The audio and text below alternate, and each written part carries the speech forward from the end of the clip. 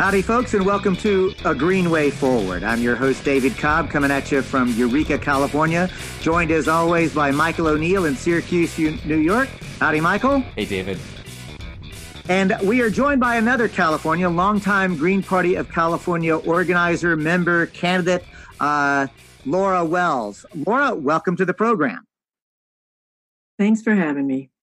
So before we get underway, I want to remind folks that you're watching and or listening to A Green Way Forward. This is the podcast and live stream where we take a look at issues and events, organizations, but very specifically from the Green Party perspective. If you are watching on live stream, please share this with your own page or any page that you managed. If it's live, then you can join the conversation in the comments section. Michael O'Neill will be, not only as technical director, will be participating, but will also be scanning those comments. And if there's anything that you want to specifically ask, Michael will try to capture that and we'll get Laura's opinion on it. If you're listening on a podcast, please make sure to share this podcast with family, friends, and any platform that you're on.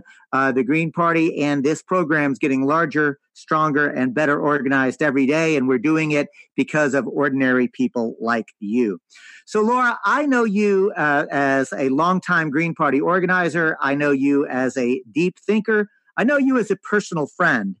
I want to give the audience a chance to get to know you a little bit. So I'm going to ask an open-ended question to say, Laura Wells, who are you and why do you spend so much time helping to grow the Green Party? Well, let's see. I grew up in Michigan, and then I've been living in California, though, for decades. And I was, honestly, how I started with the Green Party of California was an unusual way, I believe. A friend of mine said that he had a dream that I was in politics. And I said, I hate politics. And he said, well, there's a brand new party in California, the Green Party of California. This was 1992. And he said, find out about it. And so I found out that it has the values that I have and millions, if not hundreds of millions of Americans have, which is peace and nonviolence, the environment, social justice, and real grassroots democracy. And it doesn't take corporate money. And so I found that out, and then I've been green ever since, because that is really what I believe this country needs. So I think it's really interesting. You just rattled off the four pillars of the International Green Party movement: peace, justice, real democracy, and deep ecology. And you did it so effortlessly. I also think it's interesting that you said, I hate politics, but clearly you have a vision for changing the world. So what has your experience been about the Green Party that makes it really different than just being progressive Democrats? Well, it's the corporate money is a big, huge part of it. And it's the understanding about how everything is interconnected. Just like, what's in the news lately. There, just in the past week, just over a week, there were 3 mass killings in the United States. Those are totally interrelated to the problems that we have that we could, with Green Party values and with not taking corporate money, we could overcome. What happens is that the people, like in El Paso, where somebody, I believe the quote was, he wanted to kill as many Mexicans as he could.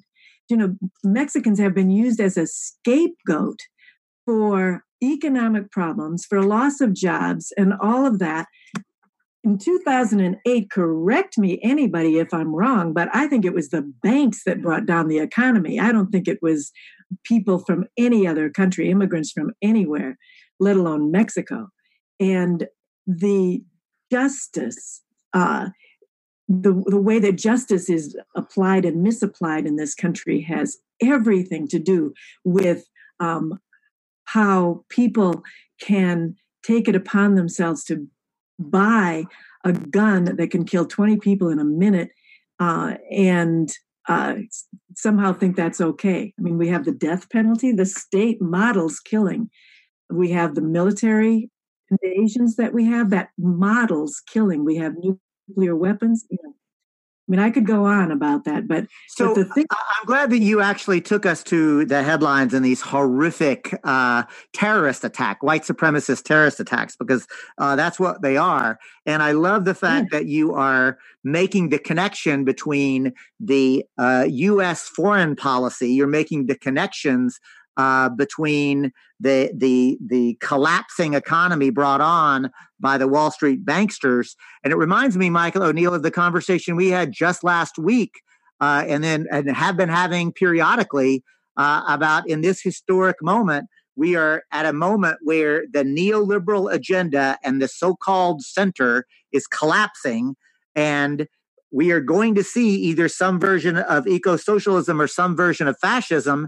And we're actually seeing that these attacks are actually a function of that polarization. I'm wondering, Michael, if you see the same thing I'm seeing here.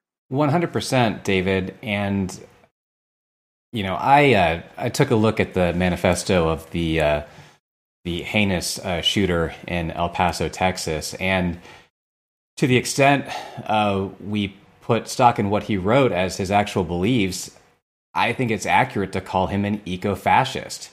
He claimed to be concerned about climate change and climate chaos. He claimed to be concerned about environmental degradation and environmental catastrophe. And he claimed even to be against corporations and corporate rule. But as we've seen so many times, when capitalism runs amok, if the people are not able to assert some sense of reasonable control of economic democracy through socialism or an allied vision, then fascism steps forward to save capitalism from itself. And, well, more accurately, to resolve capitalism's contradictions, right? At the expense of immigrants, at the expense of poor people, at the expense of women, and through violence and through horrific acts of violence at pretty much every scale imaginable. And so I think this is absolutely a microcosm of eco-socialism versus eco-fascism. And so... Go ahead. I'm so glad that you made that point, Michael, because here's, I think, that what we have to really come to terms with. Capitalism and its inherent contradictions is coming to an end. But I don't celebrate that necessarily, because it is going to transform into fascism if we do not interrupt it. And I believe, and I'll just be very blunt here, that the Green Party's inherently interconnected vision of how to order society is the path forward to eco-socialism and to actually having a future. Because if there's going to be a future, it will be a green one. And this brings me to to a question that Andrew, one of the viewer listeners, has asked Laura, and that is, during your campaign, did federal cannabis legalization factor into that campaign in any way? And if so, how? Well, one thing that it helps to keep me motivated, because the Green Party has been on the side of legalizing cannabis for decades, for a long time. You know, how long has the Green Party been in this country? It's been international for even longer, but it's been around. It's been in California for 27 years.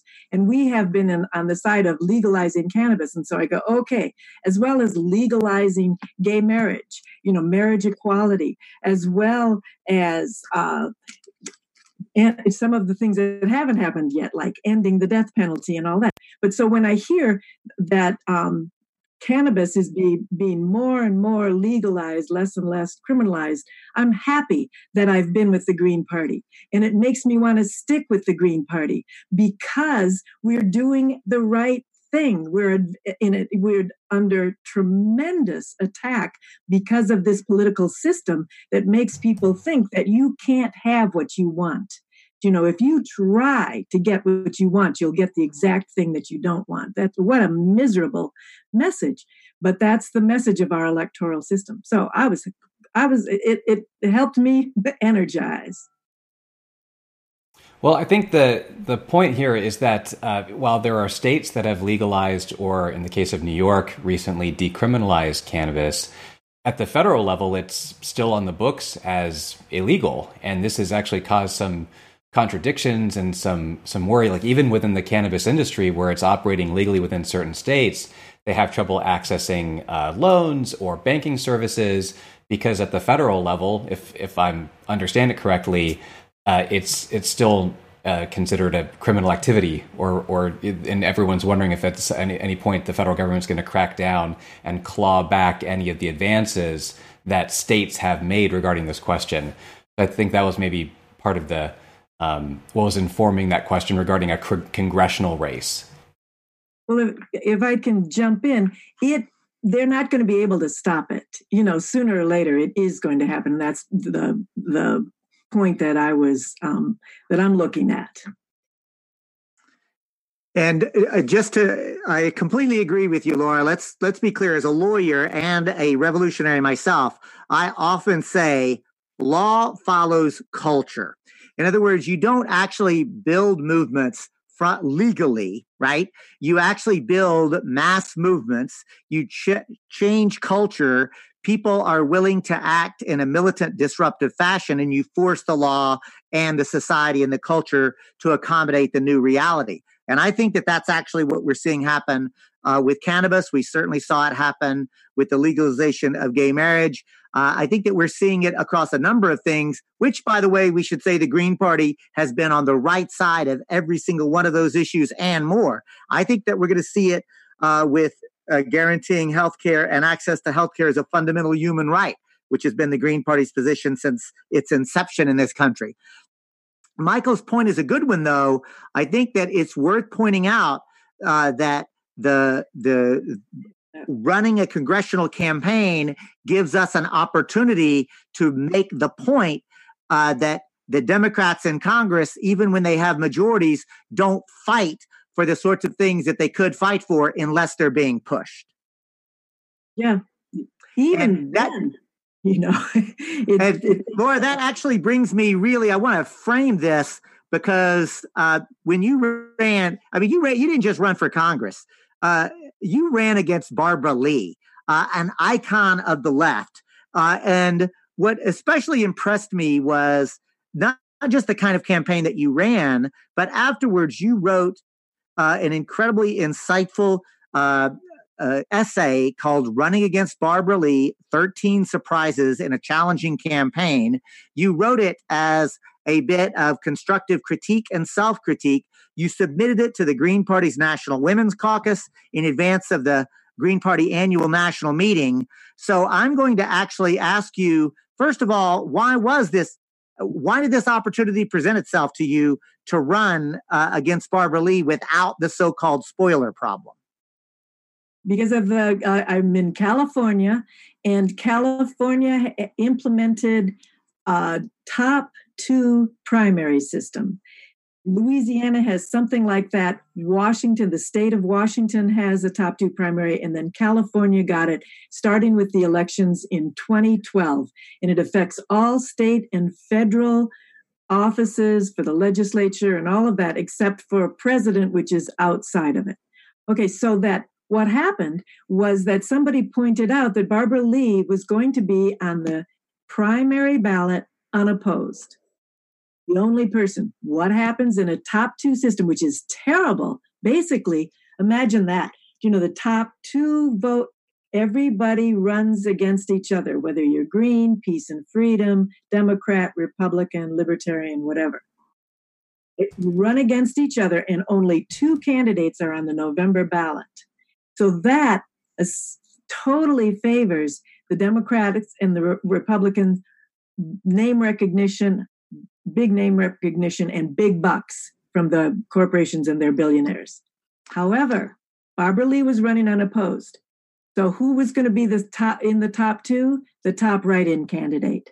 So somebody said, let's run a write-in candidate. Let's run that in for the primary. And then if we win that, we get to be on the ballot in November. So we ran, and I ended up getting 832 people wrote in Laura Wells and connected the arrow, because they'll throw it out if you don't connect the arrow. And that was 3 times as many as the other 4 candidates combined. So then there we were on the ballot. It was because this system is so bad that you have to look for the opportunities and take those. And some of the opportunities that it would be well for the Green Party to take all over the country is when people are running unopposed, when some local offices have nobody running at all. Look for those opportunities and then run. And so here was an opportunity. We took it and ran with it. And I think it made a difference. And Laura, I think that running against Barbara Lee on first blush, I know a lot of people are like, oh my God, why do that? But I really appreciate how you've just laid out the need for Greens everywhere to be opportunistic, to look for opportunities that we can leverage to not only run, but to get our message out, to build the party, and so forth. So I really appreciate this. And I think it's an important thing to think about. Yamo writes in to say he thinks Barbara Lee is an icon of the center, not of the left. How would you respond to that, Laura? The left has moved to the center. I mean, what is now called, the Progressive Caucus, the policies of even the, put it in quotes, progressive wing of the Democratic Party are what would be called conservative 10, 20, 30 years ago in this country, and certainly what would be called conservative all across Europe.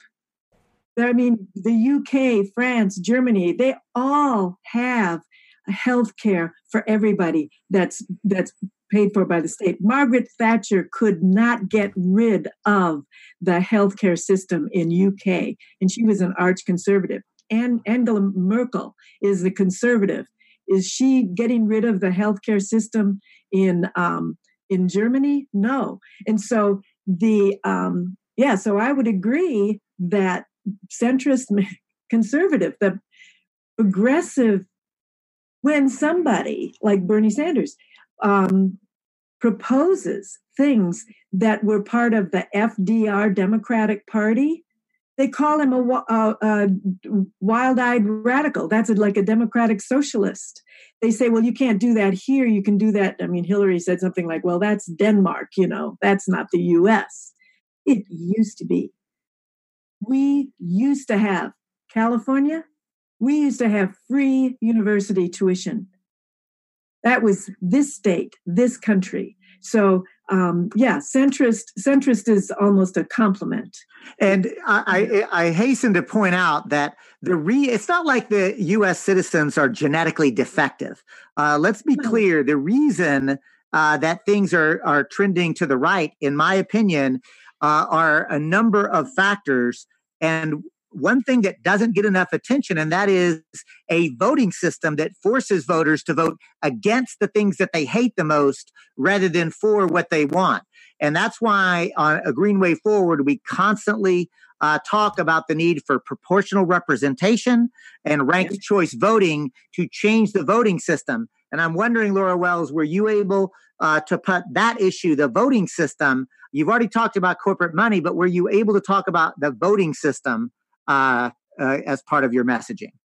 Definitely. And talking about the voting system, bringing up proportional representation, we had an opportunity, actually, to have a side-by-side forum with the Green and the progressive incumbent. So progressive Democrat incumbent, Barbara Lee and Laura Wells, side-by-side in Oakland City Hall. It was added to an Oakland mayoral forum. I live in the city of Oakland in October by the League of Women Voters. And I greatly appreciate the League for doing that. It was a 30-minute forum. It wasn't a debate back and forth, which is what we were actually calling for, but it was a forum. It was better than nothing, for sure. And we were able to talk about the systems and proportional representation and certainly corporate money and the horrible effect that it has. Talking about Americans are not stupid, but we have through a very concerted effort by what I might call the military, industrial, pharmaceutical, financial, media, insurance complex, our expectations have been diminished. And so one of the big messages of this campaign, running against the supposedly, arguably one of the most progressive members of Congress, who still didn't back single payer in 2009 when it would have mattered, running against somebody like Barbara Lee, it's raise our expectations. So let me ask you, I want to make sure because our expectations low. Viewer listener David writes in to ask, was Barbara Lee willing to accept you as a legitimate candidate? And if so, why do you think so? I think that she would much preferred having the Republican win the write-in candidate or even be on the primary ballot against her rather than have a Green. They can, and so a legitimate candidate, they just wish we would roll over and play dead, which we're not going to do. When they run against Trump or they run against a Republican, they just say the centrist kinds of things that Yamo talked about. Those kinds of things sound good, but when they're running against a Green, and Green is talking sense, is talking about what we really need in this country in terms of education, healthcare, housing, justice, all of that, then they have a problem. They would love it if we weren't credible. But we are. So I want to take a moment to read from this incredible essay that you wrote. This is point 6, and you've alluded to it. Our message emerges, raise our expectations and apply pressures. You say, we were challenging a political system that refuses to provide the very basics in the richest country on earth. Basics like healthcare, housing, living wages, debt-free education, and real justice. We pointed out that we used to have some of these and other countries have them now. There's no excuse for it, but there is a reason. The billionaires and their corporations have bought out both parties and are running our country.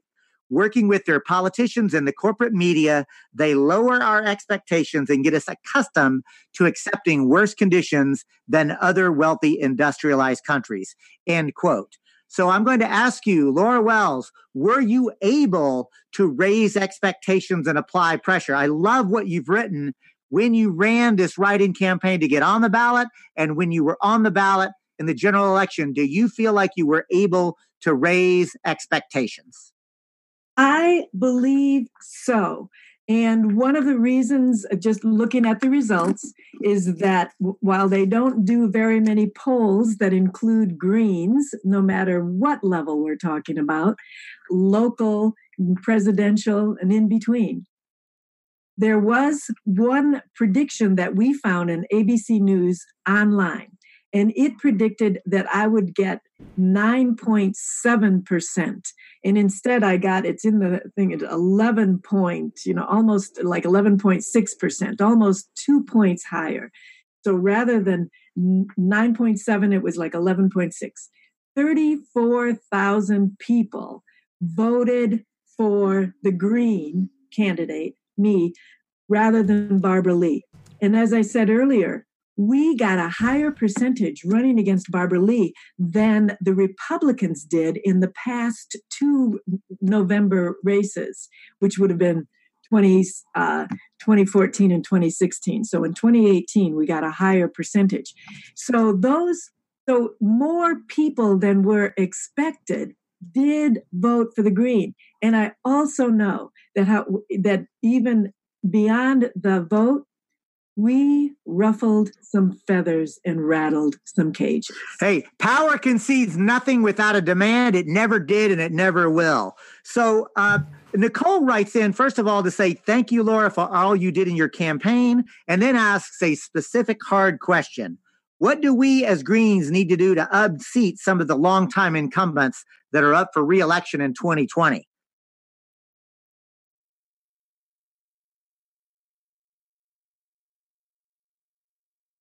You never know when something's going to flip.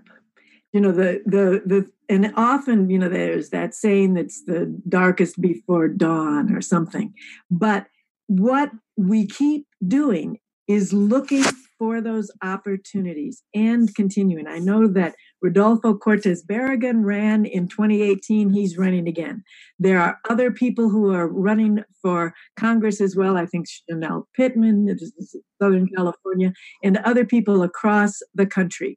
We need to, believe me, I think everybody knows how discouraging trying for a better world is, no matter what you're doing. Certainly it can be discouraging within the Green Party because it's so stacked against us.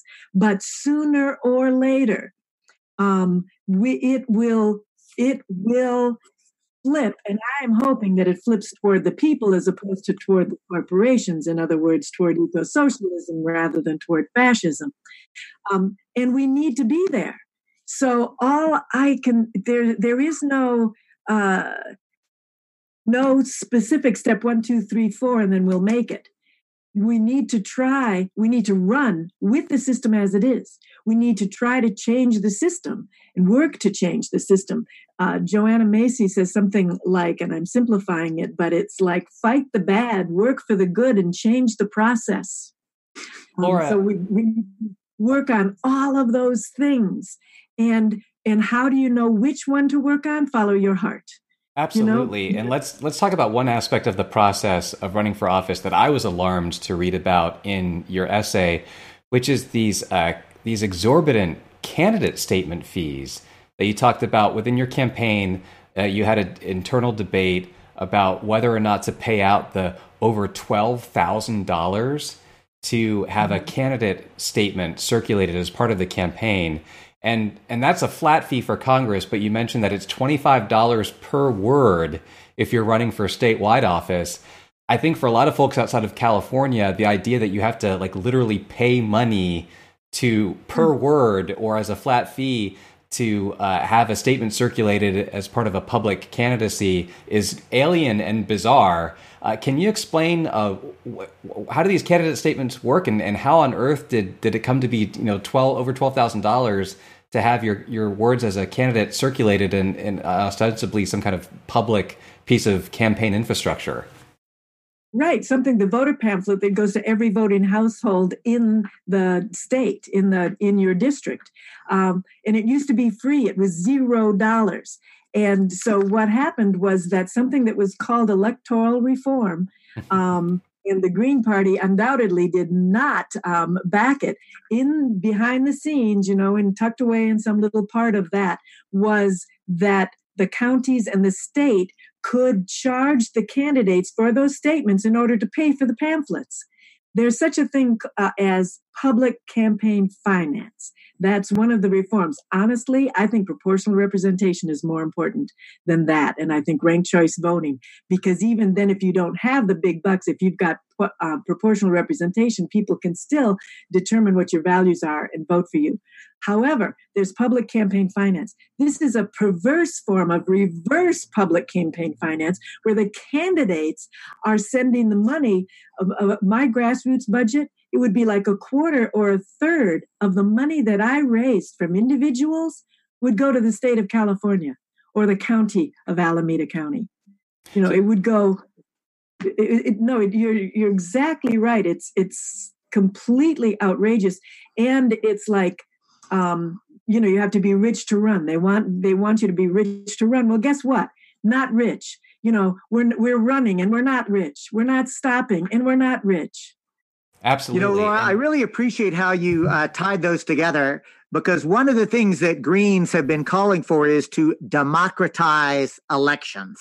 And for us, that means first and foremost, well, look, they're all interrelated, but number one, you have to count all the votes.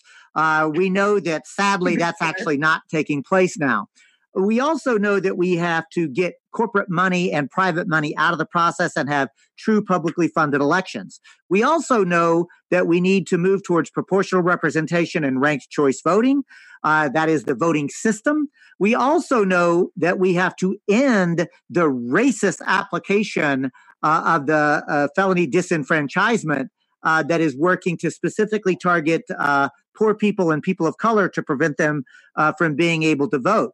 So it seems to me that this is a show, Michael, that you and I ought to do sometime, where we actually just look at elections themselves and say, even though we're not electoral fetishists, right?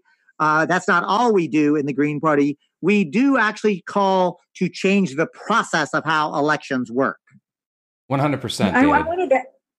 Could I add something really quickly? Because proportional representation is not something that is a household phrase. Not everybody knows it. And so I think it's important to point out that more than 90 countries in the world use it. So it's not an exotic kind of a thing. We are definitely on the outskirts of that. Proportional representation is a tried and true method that we all should know about, but we're kept from knowing it.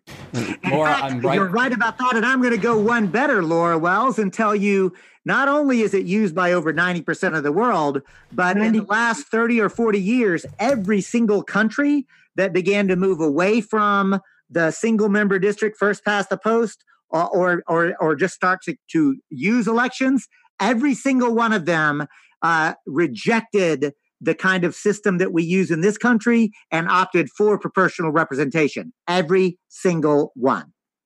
Yes. And I'm right there with you, Laura. I actually, in the chat, and we'll include in the show notes, included a link to Fair Vote's legislation for the Fair Representation Act, which would, that would be ranked choice voting for Congress. So I leaped before I looked there. But here locally, we're working on some proportional representation in my home city of Syracuse, hopefully for a 2020 referendum ballot. So, yay, Maine, state of Maine.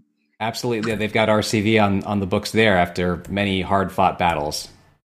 I got to say, Laura Wells, the time just absolutely flew by.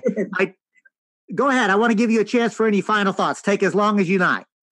Well, I just want to say that there are plenty of things that we can do, and we need what this country needs. And so many people want a new party. That new party is the Green Party has what that new party needs, which are those values of ecology and peace and justice and democracy, and no corporate money, which means no billionaire money.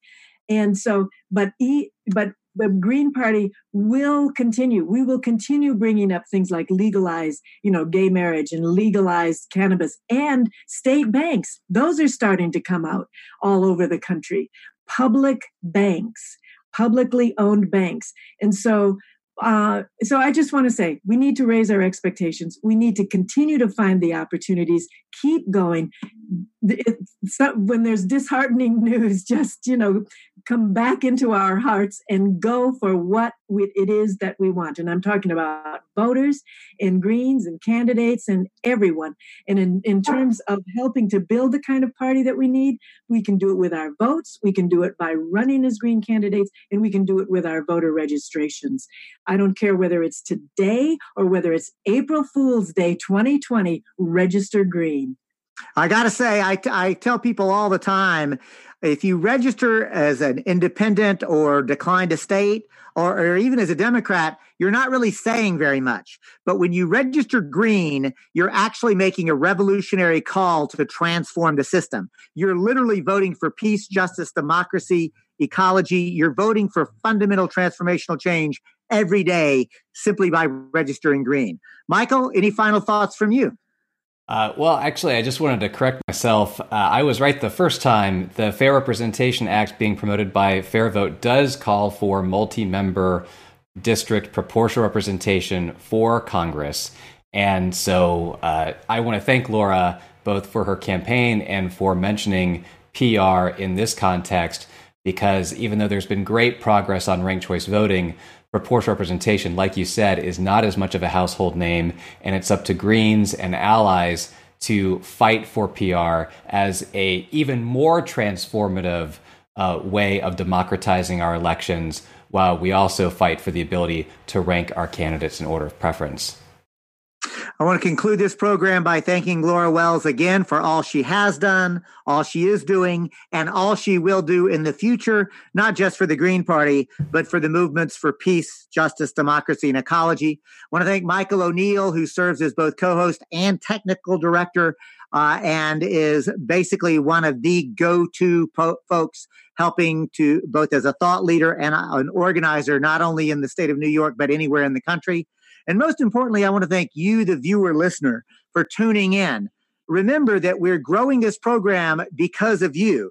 And with a hat tip to Gil Scott-Heron, the revolution may not be televised, but it can be brought to you over the sources of non-corporately filtered news, information, and analysis like A Green Way Forward. So I'm going to ask you again, if you're watching on Facebook, please right now share this on your own page or any page that you manage. If you're listening to this on a podcast, make sure to send the link on your own email, Facebook, social media post. Let's get the message out. And lastly, if you have not yet signed up on agreenwayforward.org, please do so that we continue to build this audience, build this platform, and build the movement.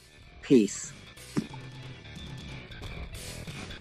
A Green Way Forward is broadcast live on Mondays at 8 p.m. Eastern Time from Dr. Jill Stein's Facebook page.